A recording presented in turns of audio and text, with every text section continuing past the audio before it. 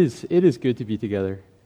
It's good to be together here in Church of Jesus Christ, to be able to worship Him together with brothers and sisters in Christ, to be able to lift up our hearts to Him, to be able to hear from God's Word together as we together take a look at this. And Christ alone, it's what everything that we do here is about. If we ever stray from that, we're getting off base, but Christ alone. Let's pray. Father, we ask that you would help us this morning to think deeply about your Son that you sent into this world, who lived the perfect life that we have failed to live. And yet He fulfilled all righteousness in your eyes. And He died the death on the cross that He did not deserve. We deserved punishment forever, Lord. But He took our place. And He did not stay dead. He is risen, and He is ascended, and He is coming back. And in the meantime, He has given us the privilege of knowing Jesus Christ, of making Him the desire of our heart. And we thank you that because of what He did, we can know Him. We can have a relationship with Jesus Christ forever.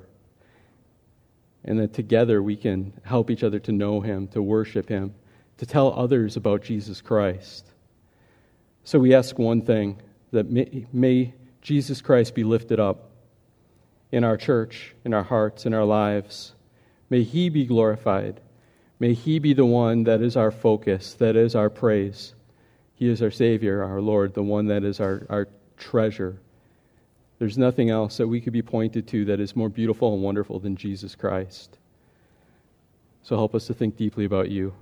May your word be opened up and Jesus Christ lifted up. In Christ's name we pray.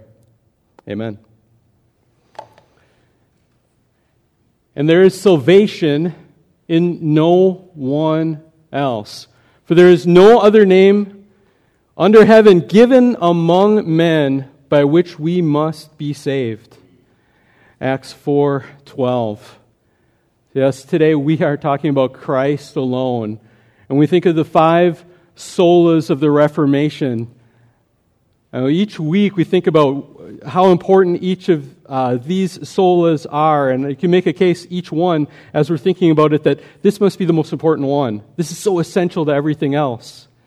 But Christ alone, this is the center.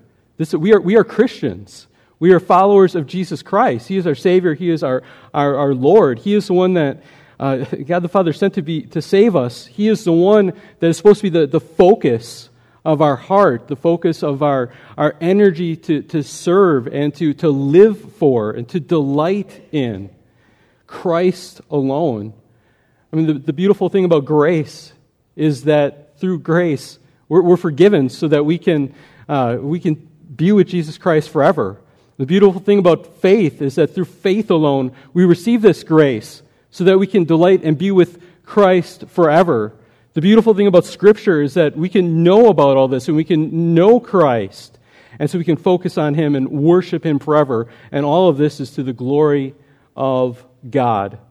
You can't take away any of these 5 solas. These are biblical and these are all absolutely important. And they're all about Jesus Christ. So as we think about this today, sola Christus, Christ alone. The main point for today is salvation is earned for us by Christ alone.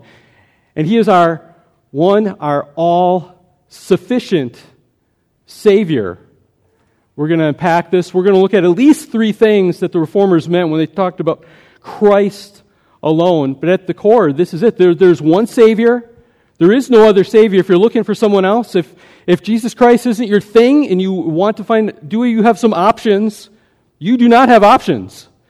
There is no other God-man that has been sent to save you. There is no other way. You are not going to do it yourself. There is no one else. Salvation is in no one else. You don't need anyone else. You don't want anyone else. No one can compare to the Savior that we have. And as we'll see, that we have union with through what he did for us. This is mind-blowing to realize what Jesus Christ has done for us and what he allows us to have with him and the joy that we have with Christ forever. And so grace, yes, it is given to us, or salvation by grace alone, an entirely free gift. That's what we talked about last time. But it had to be earned by someone. Because grace is not God turning a blind eye to our sin and pretending it didn't happen. Someone paid the bill for us. And we're going to see that's Jesus Christ and that he is an all-sufficient Savior. And if he is all-sufficient, it means you don't need someone else. There's no one else that needs to be added to this. So let's dive into this. The first thing that we're going to say is that, yes, salvation is earned for us by the perfect life and the substitutionary death of Christ alone. This is how God is able to give us this grace. Some of you might know exactly how many days we have until Christmas. I don't know. I know Hope's at home today with Joel because he's got a fever, but she knows yesterday we're getting Christmas catalogs already. And many people are going to be getting Christmas gifts. We're going to be buying gifts for each other, for kids. And when you're a kid and you get a Christmas gift, it's free to you. But you realize later on, somebody had to pay the bill for this. Somebody had to buy this present that is given to you. That they don't just materialize. And so Jesus Christ is the one that bought and earned and purchased this gift of salvation for us. This salvation that is not just the fact that we don't have to go to hell, but it's even more, the bigger deal by a billion times is that we get to be with him forever and ever and ever in ever-increasing joy with Jesus Christ. So it's earned for us by him. And we see by his perfect life, he fulfilled all righteousness, and his death for us, which he died as a substitute for us.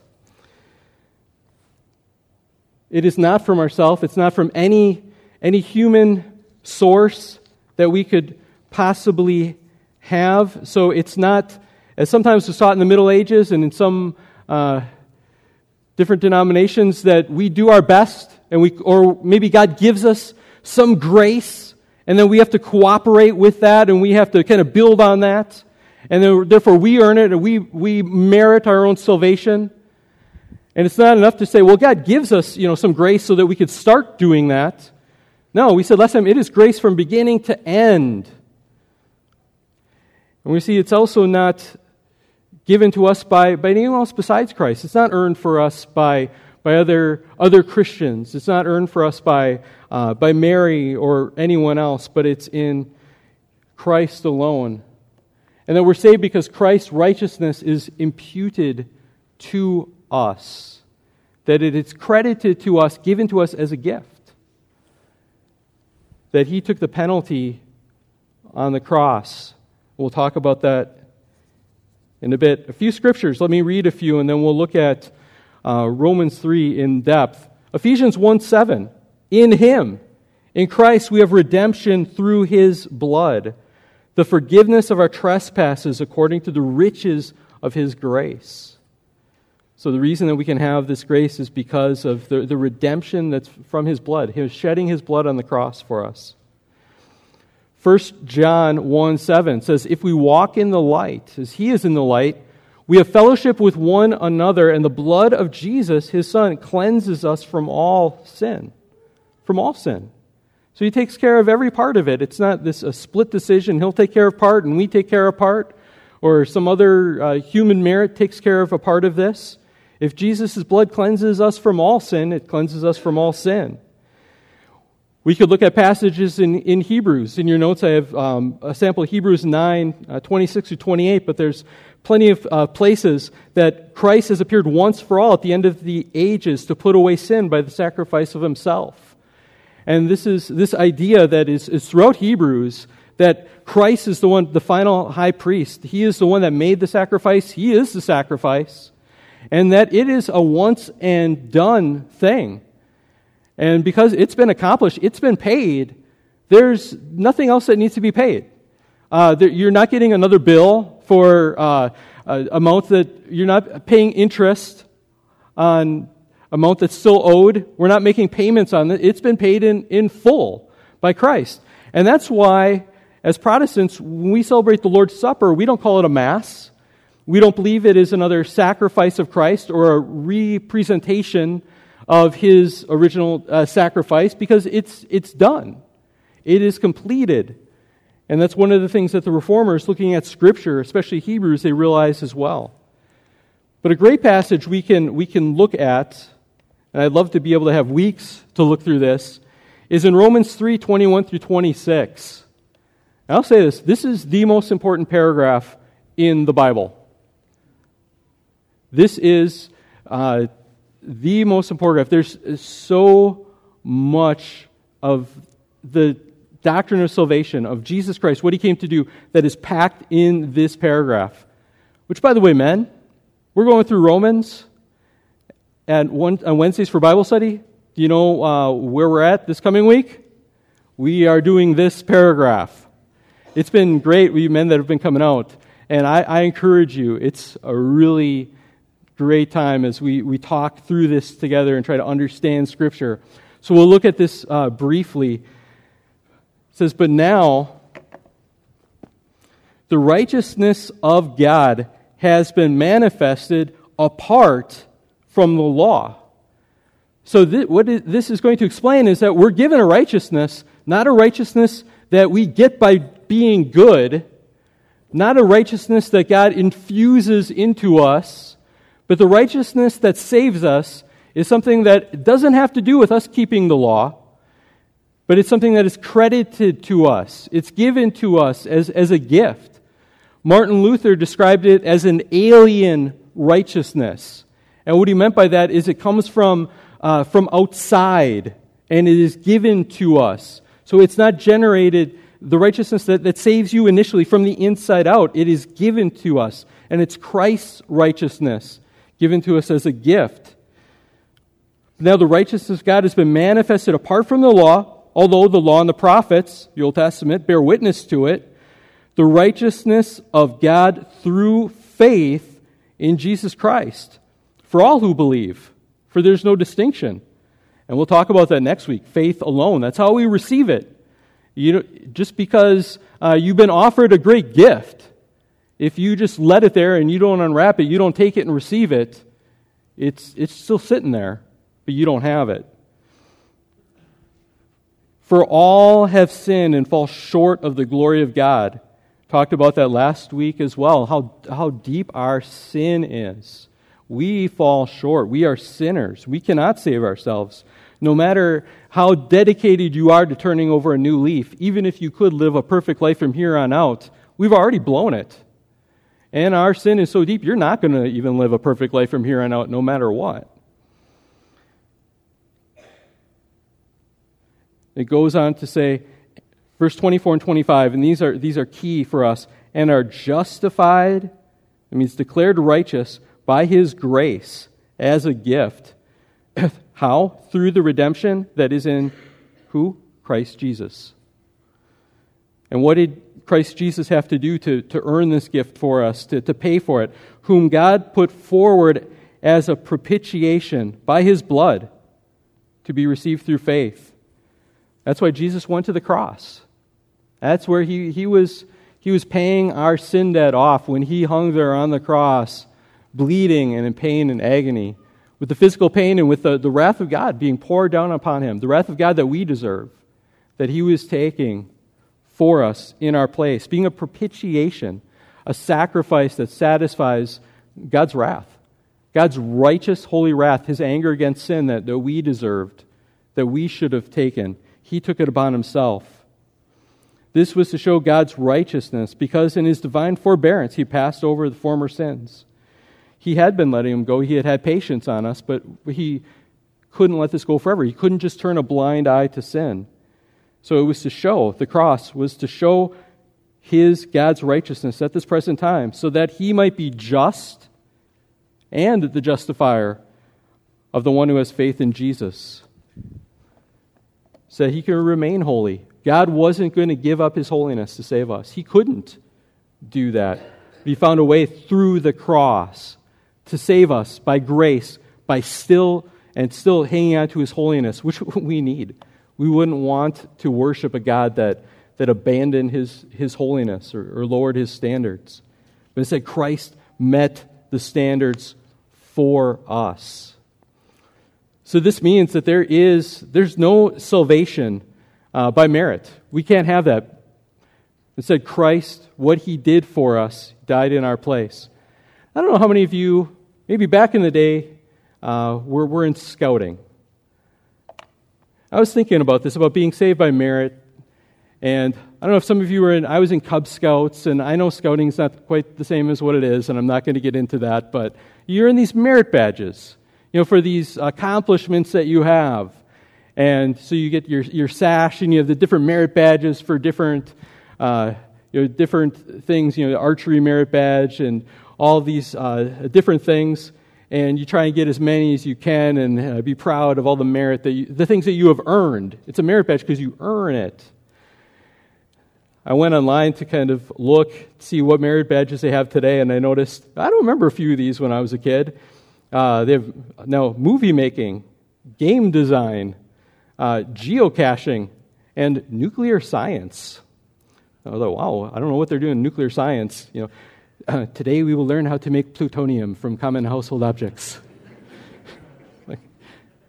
There's some that have been discontinued. I looked that up. No longer can you get a merit badge in beef production, taxidermy. They used to have one for master at arms. That sounds pretty awesome, actually. And there used to be a merit badge for stalking, which that takes a whole different... Today, that would be a big demerit badge if you had that one. But I think the common assumption that so many people have is that they're going to try and stand before God with their merit badges. And they're trying to do just as many good things as they can in their life.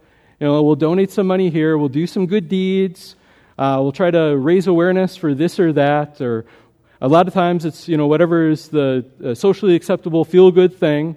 Sometimes we get down on ourselves and we think, well, if I really show some remorse, I can do this, and I can have the remorse merit badge, or all these different things. But we view them as merit badges, and we think that we're going to go before God and we're going to stand, and He's going to say, "Okay, look at merit. Okay, yep, that's enough. Hey, come on in." And as we've seen, the message of the Bible is there's no way that's going to work. That you are not saved by law keeping, you are not saved by merit. We can't be. That's not how it works. Plus the fact that we don't actually have merit badges. I mean, if we tried to do this, we would have a giant sash full of sin badges. Wouldn't we? I think real early on, we start, and maybe, even as a kid, we're working on those sin badges. So early on, we got the disobedience to parents badge. Got that one. The complaining badge, or we got the, you get older and there's different things. People are getting the lust badge, or there's the swearing badge, the selfishness badge, bitterness badge, all these different things. Some people, they're working real hard to get their self-righteousness badge. Okay? Maybe you never got around to working on your laziness badge. But good news. Then you just get that one anyways. But here's the thing. This is the message that we were seeing, how salvation really works. You can't stand before God in your merit badges. We just have a bunch of sin badges. And we keep adding to that. And even the merit badges maybe we think we have, really we got disqualified for those because we broke the rules and didn't even get in the merit badges. So the way that we're saved is, well, there was one person that came, one only, that was able to earn all the merit badges. I mean, every single one, none that are even missing. And He walked this earth 2,000 years ago. And He said, here, I got a gift I want to give you. And He said, if you'll believe, if you'll receive this, let's switch. And Jesus says, I will give you my sash full of my merit badges. I kept the law perfectly. No one else did. I fulfilled everything. I never sinned. And everything good I was supposed to do, I did with all my heart, all the time, and for the glory of God. And I have this. And it earns me place in God's perfect heaven. And you know what? I'll switch with you, Jesus says. And that means that He takes upon Himself just our sin badges. Just a whole sash full of shame. And we have to double up our sin badges too. We got so many. And he takes them all. And he hangs there on the cross, becoming a curse for us, with our sin hung around him, taking the wrath of God that we deserve, and Jesus took upon himself, and said, gives us the credit for his righteousness, so that we can stand before God, so that you can stand before God, not clothed in your righteousness, but a righteousness that comes from God through Jesus Christ. You can't earn that. All you can do is accept that if it is offered to you, and it is offered to you.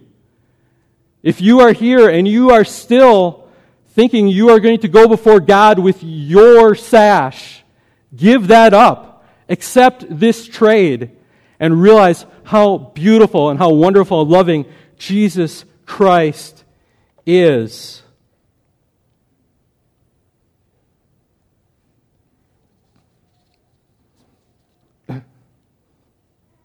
Let me read this quote.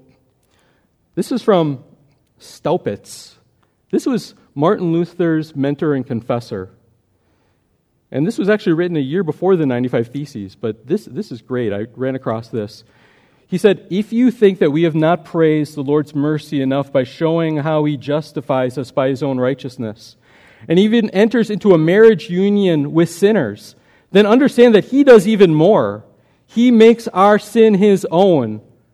The Christian is righteous through Christ's righteousness. Likewise, Christ is unrighteous and sinful through the Christian's guilt. On hearing this, the Jew cries out, blasphemy, and the Greek, madness. But the believer says, it is so. Now let us leave aside everything else and consider only this, whether he who is sinless by nature, talking about Jesus, can be conceived as a sinner. Jesus' own confession clearly convicts him. My God, why have you forsaken me? Why are you so far from helping me, involved in transgressions as I am? He's quoting from the Psalms and the Vulgate. How, precious Jesus, can these be your words? Clearly I see the answer. God has loaded on you the iniquity of all, and you alone are the Lamb of God who carries the sins of the world. You are mine, O Jesus, and all that you have is mine, and I am yours, and whatever I have is yours, because we are one. What is yours becomes mine while still remaining yours, and in the same way what is mine becomes yours while still remaining mine. Therefore I am righteous because of your righteousness, though I am a sinner because of my own guilt. And you are a sinner because of my guilt, though you are righteous because of your own righteousness. And you have just seen the sins of the Christian are transferred to Christ, and they become the sins of Christ. That's why he died and took care of them on the cross. And because he's the God-man, he was able to do this. And we see the importance of union with Christ, that we're joined with Christ. Sometimes people say, well, this way of salvation, this is a legal fiction. We shouldn't be saved like this. God has to actually make us good people. This is a legal fiction. But if you think about this being united with Christ, it is legal. It is something that is forensic or legal. But in the same way as when you get married, that if you married someone that maybe they had a very large college debt or credit card debt, well, guess what? Legally and in reality, that becomes yours now. And if you married someone that had a really good nest egg, hey, guess what? That becomes yours. It is legal, but it's real. And through our union with Christ, he gives us his righteousness, and he took care of and put aside our sin that we have. Christ also is the one mediator between God and man. 1 Timothy 2:5, there is one God and there is one mediator between God and men, the man Christ Jesus. John 14:6, Jesus said, I am the way, the truth, and the life. No one comes to the Father except through me. There's no other way. There's no other bridge. There's no other way of having access. A mediator is a go-between, one that connects to something else. And therefore, we don't have priests anymore. The priests, they were go-betweens between the Hebrews and God. They made sacrifices on behalf of man. Jesus Christ is our priest. That's why Pastor Nick and I, we are pastors. We're not priests. We're not sacrificing anything in the Mass. And so that's another reason why we're not called priests. But Jesus Christ is our one mediator. One of the reformers, Zwingli, wrote in his 67 Theses, number 20, God will give us everything in Christ's name. Thus it follows that we need no mediator in heaven except Christ. And this means some of the biblical things that we can learn from this, that we would, the reformers looked back from, and they said that were going wrong in the churches, in the medieval church at the time. People were viewing the priests, they were viewing Mary and the saints as other mediators, other go-betweens. And the reformers said, no, it straight out says there's one mediator. And that's all that we need. We don't need the intercession of Mary and the saints. They're not other mediators. Sometimes my son Luke at night, my son Luke will be ready for bed, and he'll say, he used to say it kind of as an accent. He'll say, "I'm ready for bed. Can you come and pray to me?" I said, "Luke, we don't pray to you. We'll come and pray with you to God through Jesus." And a little verbal slip there, and sometimes he says it now as just a little joke, but we don't pray to other people. Okay, we don't pray to Mary. We don't pray to the saints. And that's something that the reformers rejected. We don't have another mediator. We can go straight to heaven through Jesus Christ. And so sometimes you hear, if you listen to Catholic radio, they say, well, it's like asking a friend to pray for you. I say, well, no, it's not in a lot of different ways. And it's also, Deuteronomy 18:11 says we're not supposed to contact the dead either. So that's a big thing to take into account. Reformers had a big problem, and I think they're right, with worshiping or even venerating the saints or worshiping Mary. And I think there's a real problem, especially over the Middle Ages. It developed more and more of this devotion, especially to Mary. And yeah, the Bible speaks highly of Mary, but it became something where it was just venerating and just some of the prayers. I want to read you this. This is an example of a prayer to Mary, just how much this had developed, where people are seeking refuge in Mary. And I think the tragedy is that keeps them from taking refuge in Christ alone. This is a prayer. This is from one of the most popular works on Mary. This work has gone through 800 editions. This part of this prayer: O Mother of perpetual help, thou art the dispenser of all goods which God grants to us miserable sinners. And for this reason he has made thee so powerful, so rich, and so bountiful, that you may help us in our misery. Come then to my help, dearest Mother. In thy hands I place my eternal salvation, and to thee do I entrust my soul. If thou protect me, dear Mother, I fear nothing, not from my sins, because thou wilt obtain pardon of them, nor from the devils, because thou art more powerful than all hell together, not even from Jesus, my judge himself, because one prayer from thee he will be appeased.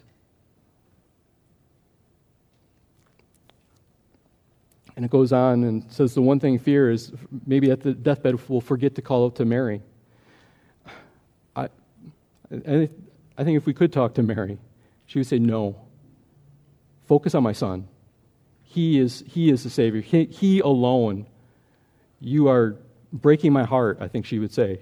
Focus on Christ alone. We also, with this, another thing we learn, Christ is our own mediator. And what ties into this also is what the Reformers called the priesthood of all believers. 1 Peter 2:9 says, you are a chosen race, a royal priesthood. See, Christ is he's our high priest, he's our one mediator, but the priesthood of all believers is this concept that we each have direct access to God. You don't need to have a different go-between.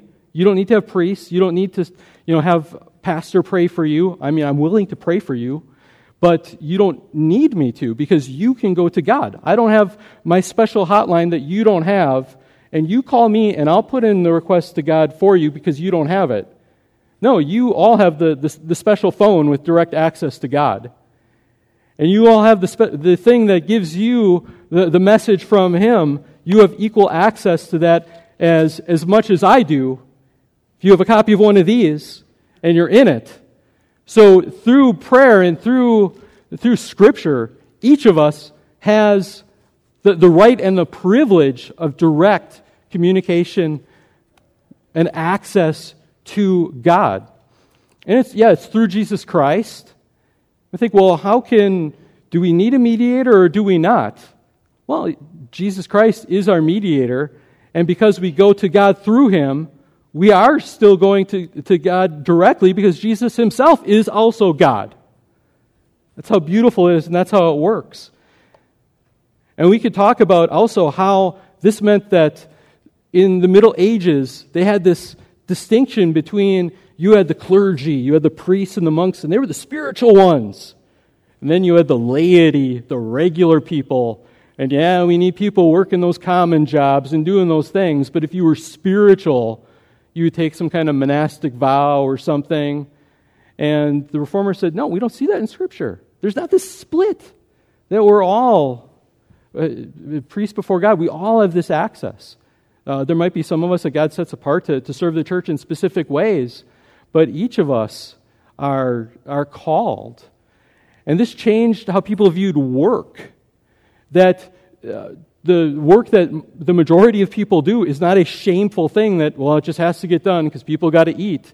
That no, everyone is called. That it's not just the people that are called to full-time ministry have vocation. Vocation means calling. And they say that you have a calling, you have vocation if you're a priest or something. Everyone else, well, you got to do what you got to do. The Reformers said everyone has a vocation. Everyone has a calling from God. And it's not all the same. Some people were serving God. If you are the milkmaid taking care of that, you are serving God if you are fulfilling your calling.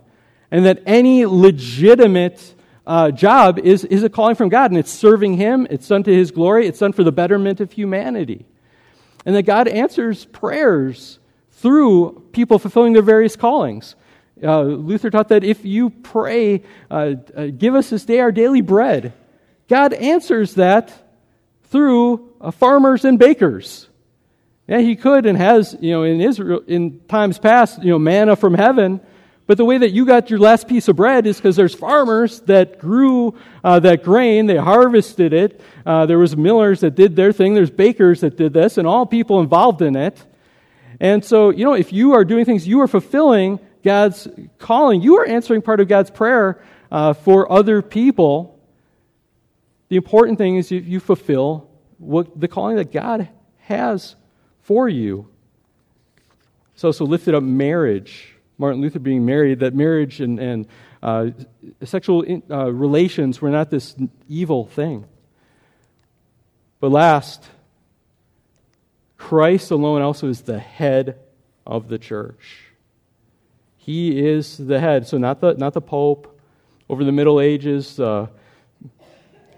they viewed Peter as being the highest of the apostles, and it went from the Bishop of Rome being important to being first among equals to being the vicar of Peter, and then eventually the vicar of Christ, and all these things that kept being added.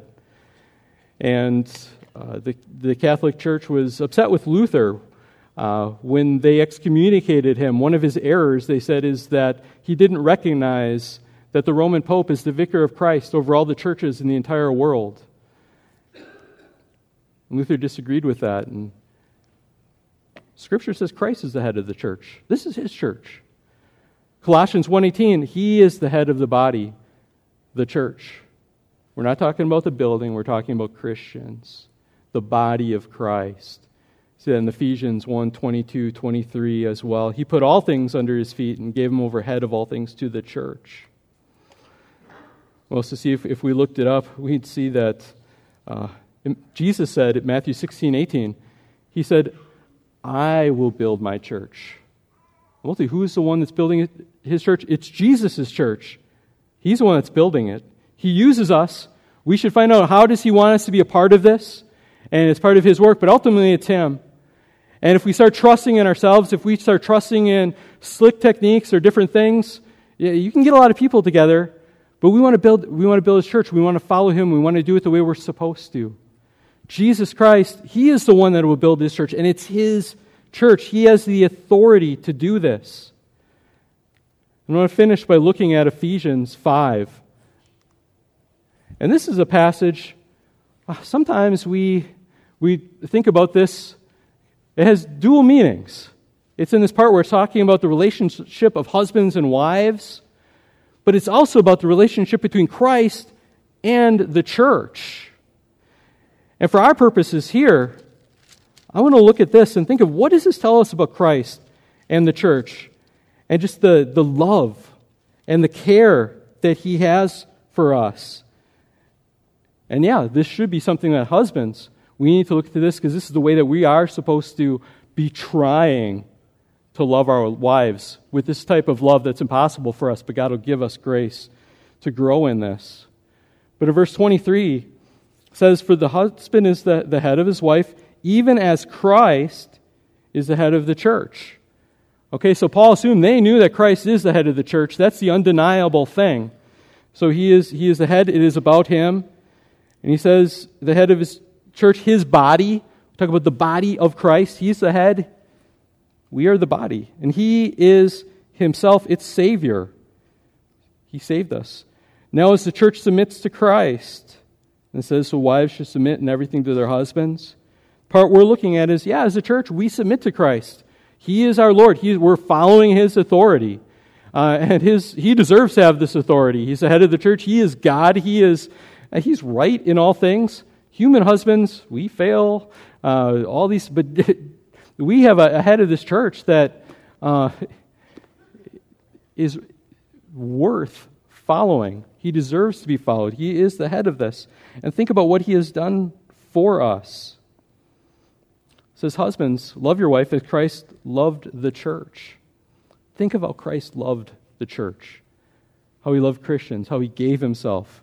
He gave Himself up for her, that He might sanctify her, to make her holy. He wants to make His people holy in His sight. And He's given us holiness by taking away our sin, by giving us His righteousness. And then He is working in and through us to change us from the inside out, so that our hearts are being, each day hopefully, made more pure, more holy in His sight. So we're being conformed to His likeness. Might sanctify her, having cleansed her by the washing of water with the Word. The Word of God is key to this, so that He might present the church to Himself in splendor, without spot or wrinkle or any such thing, that she might be holy and without blemish. This is the destiny that God has for His church, that God has for Christians, to be presented to Himself finally on that day at the great the marriage supper of the church, and Jesus Christ as the groom, that we're presented just radiant, without stain, without wrinkle, to be with Him forever. In the same way, husbands should love their wives as their own bodies, for he who loved his wife loved himself. For no one ever hated his own flesh, but nourishes it and cherishes it, just as Christ does the church, because we are members of His body. Just think about what this says that Christ does for the church. Therefore, what we're supposed to do, He loves the church. He went to the cross for this church. He gave Himself. He sanctifies. He cleanses. He's working to make the church, to make us every day more and more godly, more and more Christ-like. With each of these, are we working to help each other to become more holy, to be more cleansed, to be more Christ-like? That's what He wants. If we love Him, if our destiny is to be with Him and to be cleansed, are we helping with that as well? Helping our brothers and sisters in Christ, never doing anything that would lead them into sin or that would take them off the path, but helping each other to grow. God calls us to be doing that. Other words that it says here, cleanses, nourishes. Therefore, do we want to see the church nourished so that it has what it needs, that it can grow, that it can be healthy? We're keeping from things that would poison, that would detract from it being nourished. And He cherishes the church. The way that a husband should cherish his bride, his wife, is only a shadow of the way that Christ cherishes His church. As a local manifestation of the church of God, of Christ's church, Christ cherishes this church. He loves this church deeply. How do we treat it? How do we feel about the church? This is why we're here. We're here for Christ alone. I mean, who are we here for? If your answer is something besides Jesus, there might be other things that are great, but we're here for Jesus. Whose glory are we here for? We're here to give glory to Jesus. And when we come and we worship in a service, we're here to give glory to Jesus. We're here from Him to receive. The only thing we're here to receive from is more of knowledge of Him so we can glorify Him and receive grace and help that we need. But it's all about Him. If you're thinking, well, I want to have people that I have some commonality with. Well, what's the most important thing in your life? Is it Jesus? That's the great thing about church is that you get people that have completely different interests. But if your main love is Jesus, well, we overlap at the most important thing, no matter who you are. Christ will build His church. So let's be faithful in building His church. It's not done by human power. Prayer, God's Word, praying for each other, speaking God's Word, encouragement into each other's lives. Being careful that we're not tearing down what Christ has spilled His blood to build. We're cherishing what He cherishes. There's this union, Christ and the church. And if it was expensive for you to save up to buy that engagement ring for your wife and to make her your fiancé, think of what it cost Jesus, shedding His blood for us on the cross. So do you love the one that loved us so much? Our salvation was free to us, but it cost Him so much. Christ alone. In Christ alone my hope is found. He is my light, my strength, my song. Let's pray and let's worship. Jesus, we come to the Father through Jesus and through Jesus Christ alone. He is our only Savior. We thank You for His righteousness given to us as a gift. We thank You that He took and paid the penalty for us on the cross. We have no other hope. There is no other way that we could stand before You. And there is no other greater treasure that we could receive than knowing Jesus Christ, taking refuge in Him, taking joy in Him, and knowing Him and worshiping Jesus Christ alone. So we thank You. We thank You for what You have done. May You be continuously lifted up, and may this be a church that is about Christ alone. In Jesus' name we pray. Amen.